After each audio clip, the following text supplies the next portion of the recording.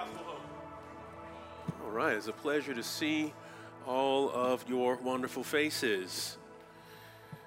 Well, let us go before the Lord and ask for his help this morning, which is not just our tradition, it is our heart's greatest desire.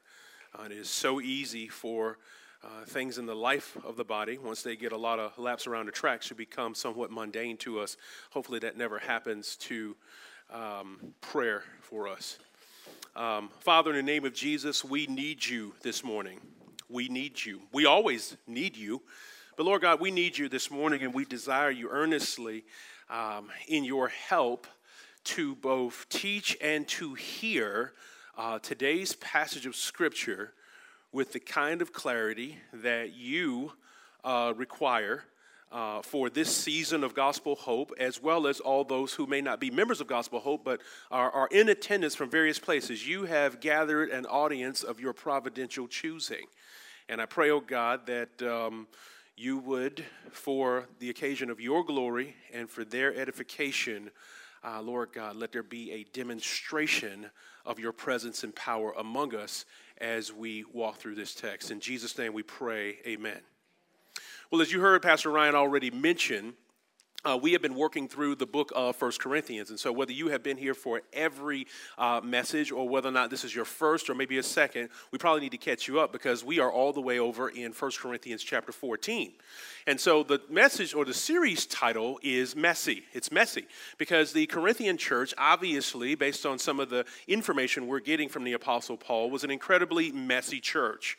And among the many things that they messed up, the gifts was one of them. And that's what we're going to be taking a look at today. And consider how profoundly they must have messed up the gifts, because even today, this idea of tongues still causes certain people to sit on the edges of their seat. I can only imagine that some of you here right now are waiting just to see what I'm going to do with this. It may be a determinant factor in whether or not you continue to attend Gospel Hope. It may cause you to say amen, or it may cause you to stomp your feet and run out of here.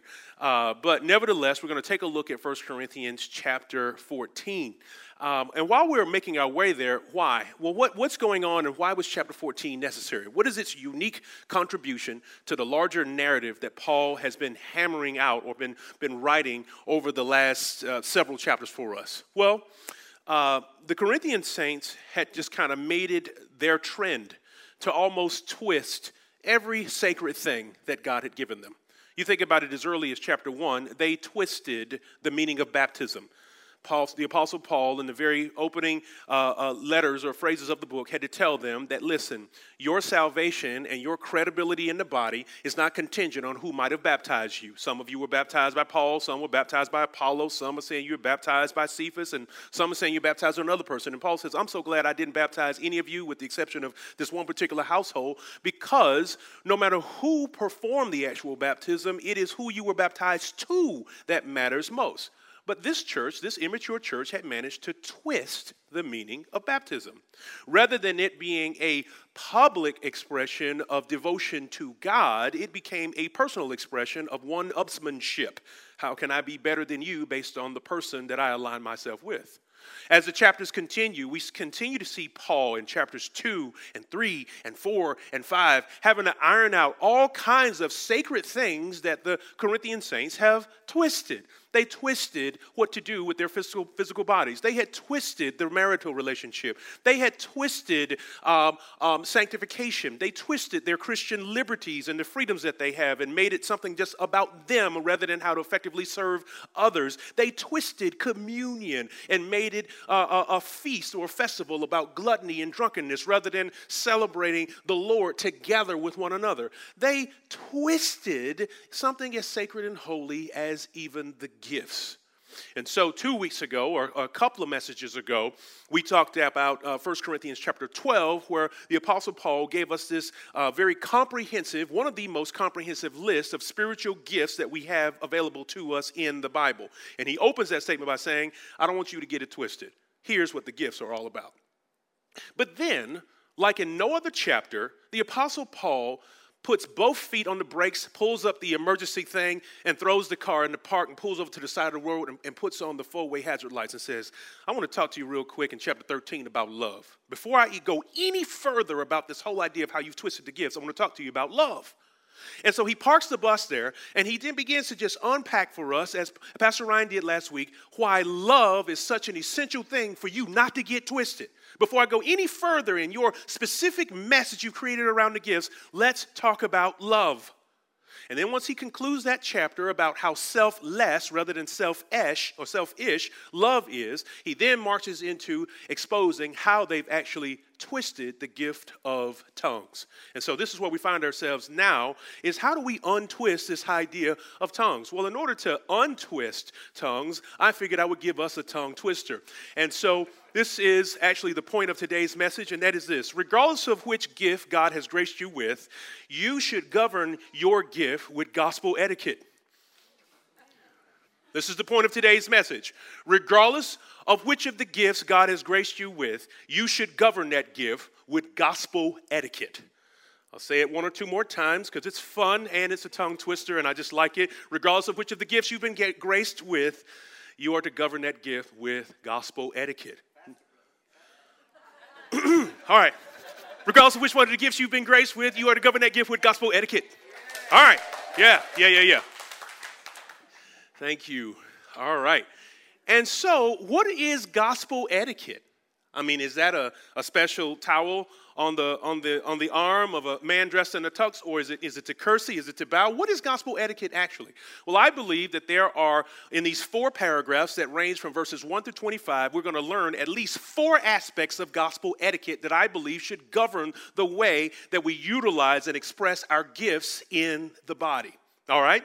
And so those 4 expressions of gospel etiquette that should govern the gift, regardless of which one you have been graced with, are these, and they're going to help you follow the message. All right? Number 1 is devotion. There has to be a certain devotion to something if we're really moving with a gospel etiquette in the way that we are using our gift. And what we are to be devoted to, I'll unpack with greater detail in just a few moments. There also needs to not only be devotion, but there also needs to be a commitment to something distinctive. And I'm going to unpack what that distinctive is in just a few moments. Third, I believe that there is another aspect of gospel etiquette that is revealed in the text, and that is there needs to also be a commitment to development. So devotion, distinction, and development. And then finally, I believe in the 4th paragraph of the text that we'll cover today, that there also needs to be a commitment to a certain kind of demonstration. All right? So just as we get ready to move through today's text, I get it. Probably with bated breath, there are many people on many different ends of the spectrum when it comes to this particular expression of the Holy Spirit. There are those of you in the room who are probably cessationists. Can you say cessationist? A cessationist is a person who believes that this particular gift ceased to operate, ceased to exist. Many of the gifts ceased to operate or exist at the close of the 1st century, or at least with the presentation of the completed canon. That is one of the beliefs, that the gifts have ceased, which would make you a cessationist. And then on the other end of the spectrum, there are in the room potentially, and be proud of who you are, the obsessionist. Those who have elevated the gift above all things and believe that one's even salvation is contingent on a demonstration of the gift. And if you are here, I would hope that both of you would be drawn, not necessarily to the middle, but be drawn to the text. Drawn to the text and what it has to say. I believe that this text speaks equitably into all of these things, or to both of these things, and I believe that both the cessationist and the obsessionist view represent extreme ends of the spectrum, but an honest reading of these first 25 verses will probably bring us somewhere else. Let's do it. So it says here in 1 Corinthians chapter 14, verses 1 through 25, in the first 5 verses, let's read them slow, let's read them hard, let's read them with intentionality. Pursue love and earnestly desire spiritual gifts, especially that you may prophesy. Why? This is the driving phrase for the remaining 24 verses. Pursue love and earnestly desire spiritual gifts that you may, and especially that you may prophesy. Why? For the one who speaks in a tongue speaks not to men, but to God. For no one understands him, but he utters mysteries in the Spirit. On the other hand, the one who prophesies speaks to the people, plural, for their upbuilding, encouragement, and consolation. The one who speaks in a tongue builds himself up, but the one who prophesies builds up the church. Now I want you all to speak with tongues. He wants it for everybody. But even more that you prophesy. For the one who prophesies is greater than he who speaks in a tongue unless someone interprets, so that the church, plural, may be built up. Over and over again throughout these 4 paragraphs, what you're going to discover is that there is a hard push, not away from tongues or not to speak negatively about tongues in any way, but a hard push to say, as a body, we need to pursue mass edification over my edification. I need to pursue mass edification over my edification. This is not a degradation or an evaluation of the gifts, but it is a call up to pursue mass edification over my edification. Try it again with the choreography. The gifts, this particular text is calling us to pursue mass edification over my edification with the appropriate accent. Some of y'all from other places, my. And it doesn't work when you go my. Right, it's just my. It's got to be my edification. All right. So with that, this is where we kind of unpack the first point, right? Which is there needs to be among us, in terms of gospel etiquette, a devotion to benefiting the bride of Christ. A devotion to benefit the bride of Christ. Now remember, the scriptures refer to the church as a body, but also as the bride. And then the Apostle Paul says, coming out of 1 Corinthians chapter 13 into the first few words of chapter 14, pursue love and earnestly desire the spiritual gifts. There is a call to the church to be devoted to 2 things, the pursuit of love and the gifts themselves. Now, what's interesting and happening in the underlying language is that this call to pursue love means to literally chase after it, to chase after it, as if you were trying to catch it, as if you were committed to it not getting away. Pursue love, to go after it hard. But at the same time, we are told with the same energy to earnestly desire spiritual gifts. The underlying language, the word for earnest is where we get the English word zeal. We are to go after zeal. So we are to zealously love hard and zealously desire the gifts. Make sure that you don't elevate one above the other. This is what devotion looks like. The reason that I point out the fact that the church is the Lord's bride is because a major part of gospel etiquette is to love the church the way God does. Listen to these words that many of us associate almost exclusively with weddings and the way husbands should love their wives.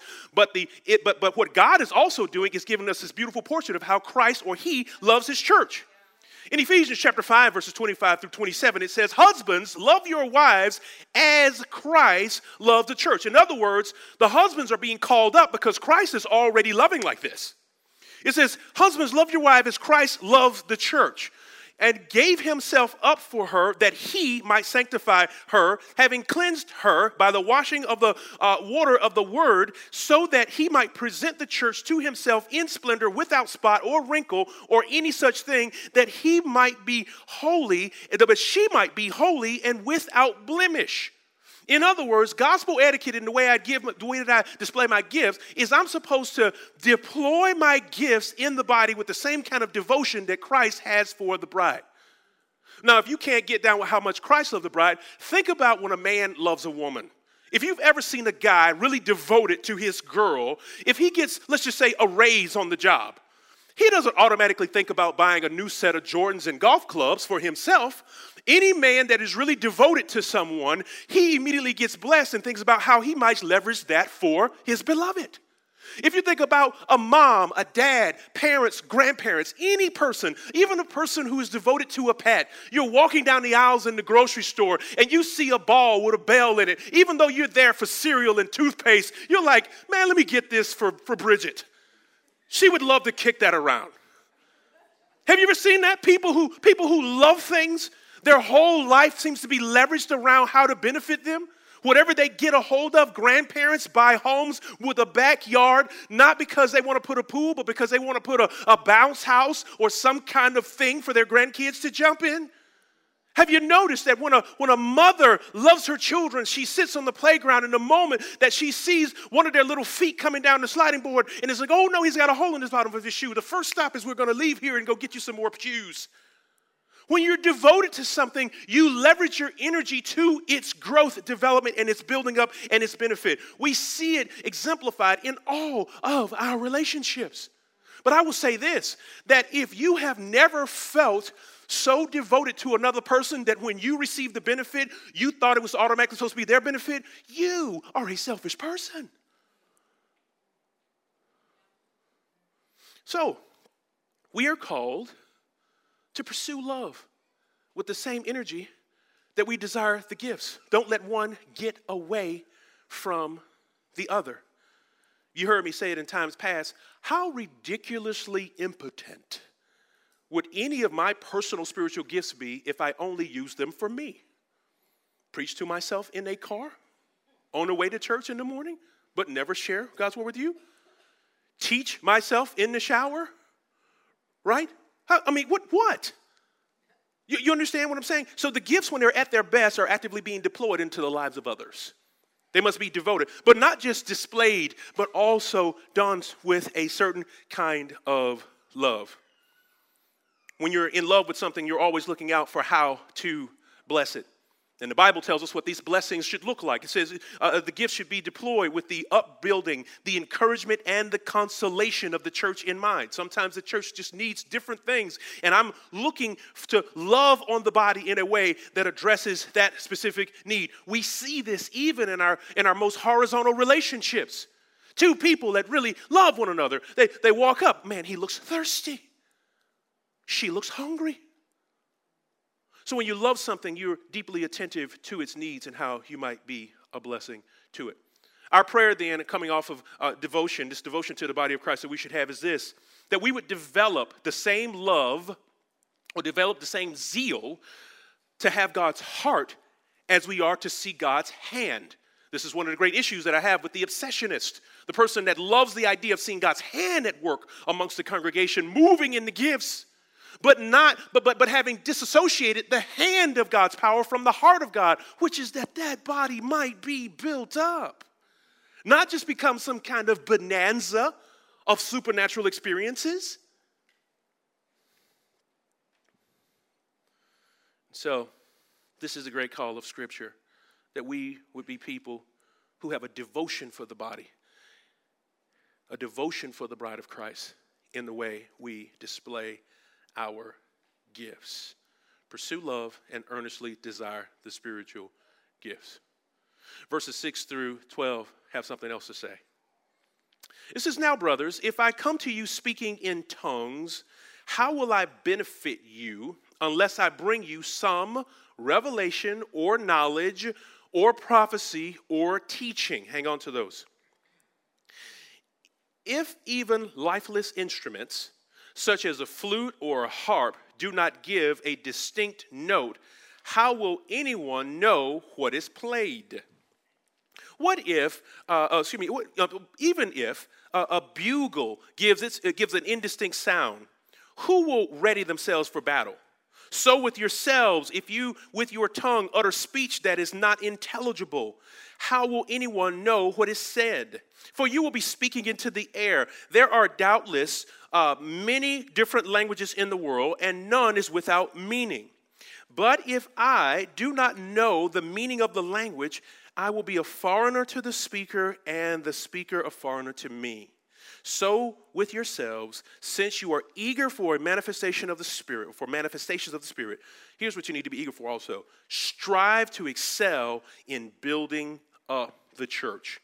We not only need to have a devotion to the building up or the benefit of the bride, but we also need to be committed to a distinctive contribution to the growth of the body, which will cause it to fulfill its highest purpose. We need to be committed to a distinctive contribution, a distinct contribution to the body that would cause it to fulfill its highest purpose. What do I mean by distinct? Notice how Paul enumerates that if you're going to come in amongst the body, and he doesn't demote tongues, he just says, listen, if you're going to come in amongst the body, and you got the gift of tongues, bring along with it the gift of interpretation. So when you're gathered together, you might give people specific revelation, knowledge, or prophecy, or teaching. The body has specific and distinct needs. I can't think of a greater moment in Scripture than when actually tongues debuted on the scene in the first century church. Look with me in Acts chapter 2, verses 1 through 13, and I want you to be on the lookout for a distinct need that was being met by the display of this very powerful gift. Acts chapter 1, verses 1 through 13. Don't go to sleep. Don't glaze over. Here we go. You ready? When the day of Pentecost arrived, they were all together in one place. Now, larger context, tons of nations had gathered. Groups of people from many different places had gathered there at the day of Pentecost, and the body of Christ was also there on one accord, and they were praying.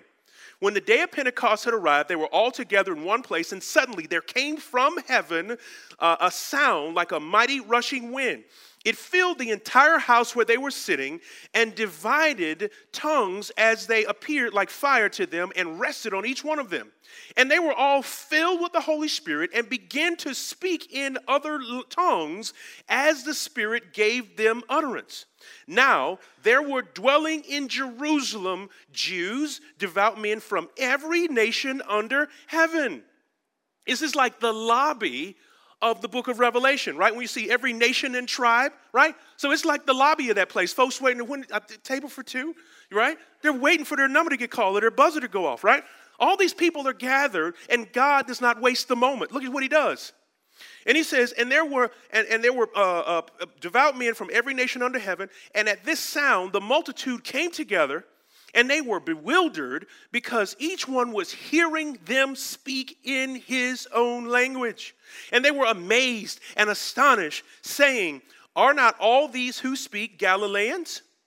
And how is it that we hear, each of us, in our own native language? Parthians and Medes and Elamites, residents of Mesopotamia, Judea, Cappadocia, Pontus, and Asia, Phrygia, Pamphylia, Egypt, and parts of Libya, becoming all the way to Cyrene, and visitors from Rome, both Jews and proselytes, Cretans and Arabians, we hear them telling in our own language the what? The mighty works of God. And all were amazed and perplexed, saying to one another, what does this mean? But others mocked, and they were, as it said, they were drunk. Peter then stands up and says, this is not people who are drunk. This is actually the fulfillment of the scriptures that God said he would pour out his Spirit on all nations, and he would draw people to himself. Now, I want you to see what's happening here. There is both an opportunity and an obstacle that the gifts were leveraged for the benefit of the body. The opportunity was all these people of diverse cultures are gathered in one place. The obstacle is, how do we get the gospel to them in their respective languages when we're just Galileans? They didn't see the obstacle. God saw the obstacle, and then he gave utterance as the Spirit would lead. So in the body, I don't care which gift you've been given, we need to govern it with gospel etiquette, because God is always looking at the opportunity is at hand and the gospel and the obstacles that are in the way. And he wants to utilize us to offer a distinct contribution to sewing up that gap and advancing the gospel. I say this to you, this has nothing to do with tongues and every bit of how you deploy your respective gifts. When you see a gap, when you see an obstacle to the gospel, is that your cue to complain that this church doesn't have it together and you can't believe those guys stood up there and handled it like that? Is that what gaps in the work of Gospel Hope say to you? Or do gaps in the work of Gospel Hope call you to contribute in distinctive ways to say, how can I be a part of dissolving obstacles for the gospel? That's what tongues did. That's what God was doing. That's the business of the gifts. It's seizing opportunity and dissolving obstacles for the gospel. The bewilderment was not the point of the passage. The gift itself was not the point of the passage. The beautiful ability to speak whatever they said and it was heard in all these languages, that wasn't the point of the passage. The point of the passage that each person heard the wonderful works of God in their native language. So the question that I ask is, while we may not be a city that is inundated with tons of folks coming in who don't speak English per se, or if we do, is there a language barrier among us? Is there something that we've gone to grow and to do and to speak that is foreign, that is alien to the outsider? That if I leverage my gift, I could seal up that gap. So the call to being distinctive in my contribution is this. It's exactly this. Understand this. If the Bible not only refers to the church as a bride, but also as a body. Think about our bodies. There are certain moments when they need rest. Other moments when their primary need is for recreation. Other moments they need food. Other moments they need growth. They need vitamins. So just as diverse and cyclical as the body, the physical body's needs are, so it is with the historic body of Christ. In this particular moment in history, the body of Christ, which was bereft of a completed New Testament canon, needed a way to convey in multiple languages the great truths of God that traditionally had been trapped within the Jewish vocabulary. But that dynamic still exists today. And we allow God, by his own leading, to pour out his Spirit in his way to resolve those obstacles. But we need to be available to offer whatever we can in a given situation to advance the cause of the gospel. We need to make a distinctive, not a generic, but a distinct contribution to what God is doing. Let's take a look at verses 13 through 19. Verses 13 through 19, the Apostle Paul says, therefore, one who speaks in a tongue, therefore, Paul says, one who speaks in a tongue should pray that he also may interpret. Did you hear that? He doesn't demote the gift. He says, all right, if you got it, then let's compound it. But for what purpose? If one who speaks in a tongue should also pray that he may interpret. Why? Well, he told us in the first few verses that tongues plus interpretation equals prophecy, which is like edifying the masses on turbo boost rather than just me. So he says, therefore, the one who speaks in a tongue should pray that he also may interpret. Verse 14. For if I pray in a tongue, my spirit prays, but my mind is unfruitful. What am I to do? I am to pray with my spirit, but I will also pray with my mind.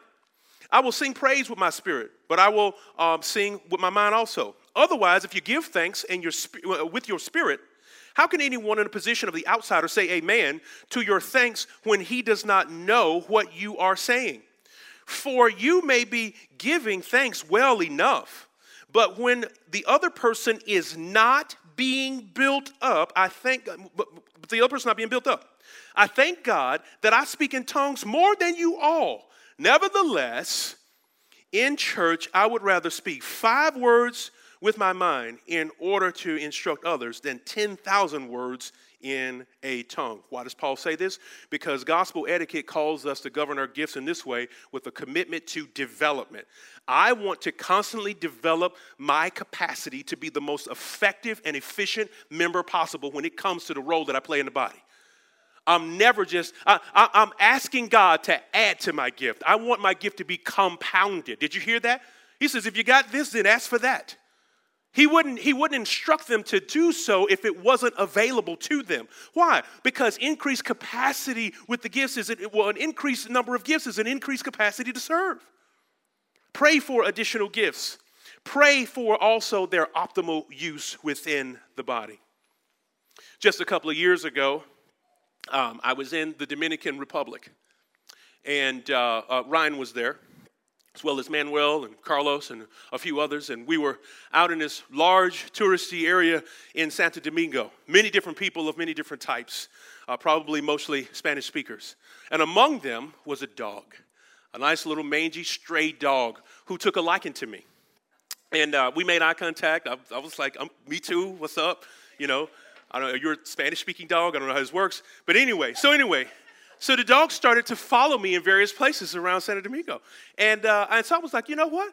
I'm going to name you. I'm going to name you. And I said, I'm going to name you Buster. I'm going to name you Buster. I was like, that's a nice dog name, is it not? Buster. And so I would call to him. But then I said, you know what?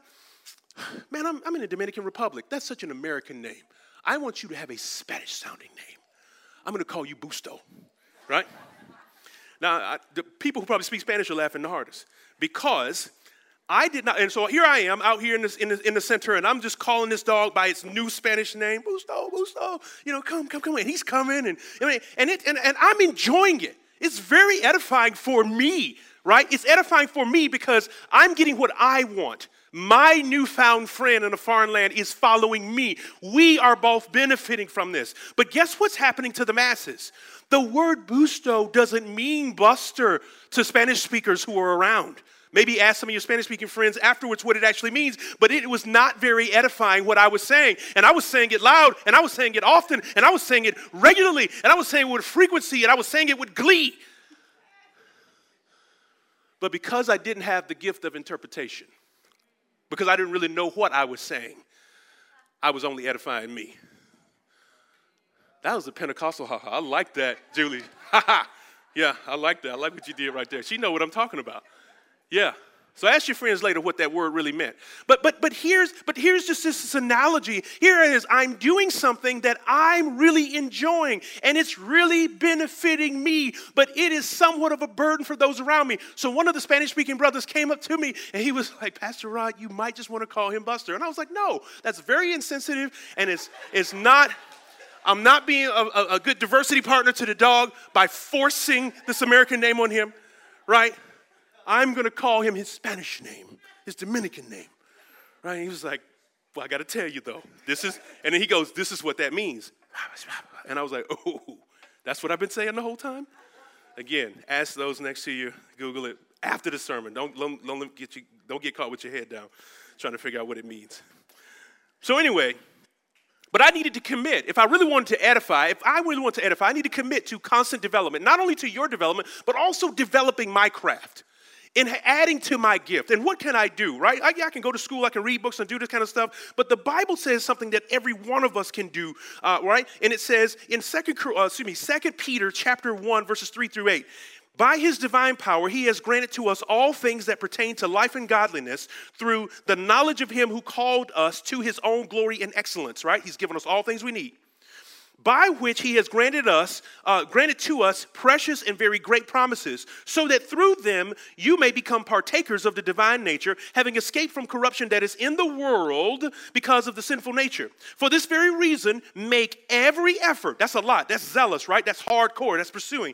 For this very reason, make every effort to supplement your faith with virtue and virtue with knowledge, and then take knowledge and add to it self-control, and self-control with supplement that with steadfastness, and supplement that with godliness, and supplement godliness with brotherly affection, and supplement that with love. For if these qualities are yours and are increasing, they will keep you from being ineffective and unfruitful in the knowledge of our Lord Jesus Christ. Ladies and gentlemen, we ought to be developing, supplementing, complementing, and adding to our gifts of the Spirit the fruit of the Spirit. Did you see the overlay?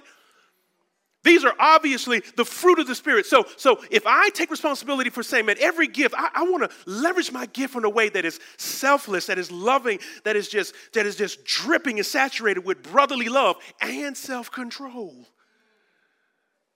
And if my display of the gift is dripping with self-control, then I won't stand up and speak in a language that you don't understand and say, well, I'm just being led by the Spirit.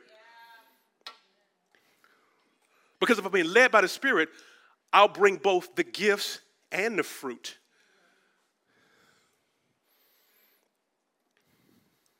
Who's that? That's you. All right, just checking. I like that.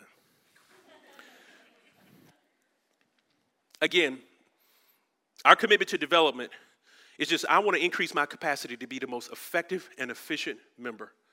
I don't take my gift for granted. I'm not just leisurely plugging it in. Lord, you've given me this. How do I use this for the greatest benefit to the local body? Because I know that this is so much bigger than just me. We need to commit to compounding our gifts with the gifts of the Spirit with the fruit of the Spirit. That's what it looks like to be committed to development. Finally, the Apostle Paul calls us to the fourth and final point in this paragraph, which we said in our earlier outline was a demonstration. Well, what kind of demonstration specifically represents gospel etiquette? Well, here you go. Brothers, do not be children in your thinking. Be infants in evil, but in your thinking be mature. In the law it is written, by people of strange tongues and by lips of foreigners will I speak to this people. And even then they will not listen to me, says the Lord. Thus tongues are a sign not for believers, but for unbelievers, while prophecy is a sign not for unbelievers, but for believers. If therefore the whole church comes together and all speak in tongues, and an unbeliever or an outsider enters, he is convicted by all. Wait.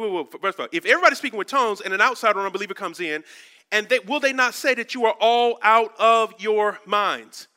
But if all prophesy, right, and an unbeliever or an outsider enters in, will he not be convicted by all and called to account by all? And the secrets of his heart are revealed. And so, falling on his face, he will worship God and declare that God is really among you. You see the parallel between what happened at the day of Pentecost? People will come in and go, oh my goodness, that really spoke to me. No, it spoke to me in my language. I hope that on a regular basis, as we stand up here and preach to you, that you get spoke to.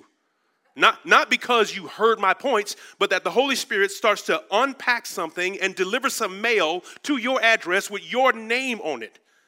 That you know undeniably that you have been in the presence of God. Not because it was said with the letter D's, or it was well alliterated or properly exegeted, or you got all these historical facts. I hope that you are receiving mail delivered to you, for you, specifically for you. I hope that you are experiencing a demonstration of God's obvious presence. Because that's what the body, when it gathers, is to be about. Can there be a demonstration of God's presence? A demonstration of God's presence in the local body is symbolic of three things. Two of them readily disclosed on the surface of the text, and which is this. He says that one is a sign for unbelievers. There's a sign for unbelievers, which means that the church is expected to be a place where unbelievers can come and see some evidence that God is amongst his people.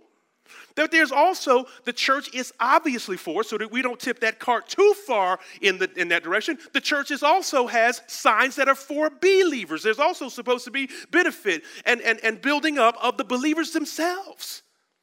But then here's the other sign, a sign of great maturity. Here's the sign of maturity. When I recognize that my gifts ought to play a role in enriching the believer and engaging the unbeliever. That's when I have become mature in my thinking. And when I become gospel-centered in my gift management, is this gift that I have is intended both for the enrichment of the body and for the engagement of the unbeliever. One of the greatest demonstrations of all time of God's presence in this way is not just found in the gift, but actually in the work of God. It has always been the business of God that there be a clear demonstration of his presence amongst his people. As early as the Garden of Eden, the Bible made sure that we knew that he walked amongst them in the cool of the day. God wanted there to be obvious evidence of his presence. And even when we ruin the party and God says, I'm out of here, I don't want to play with y'all no more, the Bible says that at Jesus' birth announcement, right, at his pre-shower, the angel showed up and said, you shall call him Emmanuel, which means God among us. God has always been interested in being among his people. Even in the construction and the furnishing and the way that he had them to set up in the Old Testament, the tabernacle and the temple. And so even today in the church, God is committed to there being a demonstration, an obvious evidence of his presence among us. And so these are the gospel ethics. This is gospel etiquette. How can we have a demonstration of the Spirit? It's not one that we have to conjure. It's just one that we have to be committed to. Or will we love each other in a way that we want to build one another up? And will we love one another and build one another up in such a way that every joint is doing what it's supposed to do, and as a result of that supply, the church grows? Which means that people from outside of it come into it because God says, you know what, I can trust y'all with some growth. And so The demonstration of God's presence, the greatest of all time, is obviously not only in the coming of Christ, but also in his death, burial, and resurrection. Consider, if you will, what the death, burial, and resurrection, at the core of the gospel, what is being said, that God came with a very specific devotion. It didn't say he casually rolled into town. It says, for God so loved the world that he sent his only begotten son. The coming of Christ is a statement of devotion. This is the gospel etiquette. It's that we are called to then love one another the same way. So not only does Jesus Christ come with this great gospel etiquette and this demonstration of God's heart toward his people because he's devoted, but then he even comes to solve a distinct problem. Jesus didn't just die on the cross as a martyr to be hung up in the halls of history with everybody else. The Bible says that he came to die in our place, on our behalf. It was necessary to satisfy the wrath of God against us, and then was raised in victory over sin, death, and the devil, saving us from our sins for his glory to do good works to himself. The gospel is filled with distinct specificity of what God came to do in our lives. Therefore, the gifts that he gave us ought to also make a distinctive contribution. The Bible goes forward to show that not only was Jesus committed to saving his people, he didn't just blow out of town like a great cowboy who had shot him up, right? But the Bible shows us he also sent the Holy Spirit for our what? Development. Our ongoing cultivation and development, so that we would be enriched by teachers, so we'd be built up and encouraged by one another. So God, from start to finish, is committed to this right here. So this is gospel etiquette isn't something that we're being asked to do, but he did it first and he did it foremost. And so, if I really understand the gospel and let that undergird or govern the way that I use my gift, I should expect there to be an obvious demonstration of God's presence among us, enriching the believer and in engaging the unbeliever. Use your gift that way.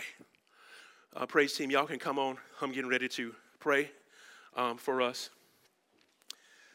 I pray that, if you've been sitting on the sidelines, just kind of enjoying the show, you love Gospel Hope, you think it's cool, you think the preaching is all right, you love the comfort of the chairs.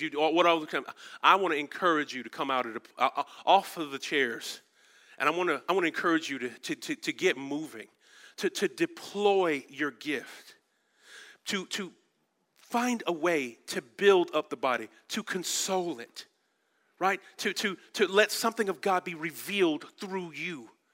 I hope that you would see that you can grow in your devotion in your love for the body, because the gift, it is for you, but it is ultimately for all of us. I need your gift. There is something about Rod Dewberry that is less than what it should be, because it has yet to encounter your gift. And so I just pray that every ounce of whatever is true from today's message, I want to pray for us, will be true in us, not just true on this paper.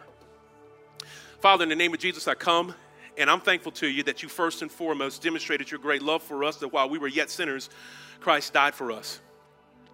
I pray, oh God, that gospel etiquette, that gospel ethics, that gospel passion, that gospel truth would saturate us.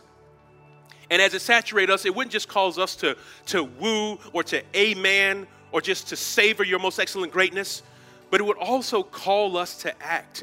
Lord, show me how to deploy this into the lives of your beloved church. Lord God, every one of us, Lord God, if we're insecure or uncertain about who we are and what we are, Lord God, would you just call us to just at least start living out the fruit, and you'll let the evidence of the gift come on your timing and on your agenda. Lord God, I pray for the person here today who may not know you, who came in among us just to see what this was all about, begrudgingly drugged by a family member or perhaps invited by a friend, but really has no taste for the things of the gospel. I pray, oh God, that person was met by your presence today in a way, oh God, that is above and beyond anything that I might say, that their faith would not rest in the words of men, but in a clear demonstration of your power, as you said over there in 1 Corinthians chapter 2.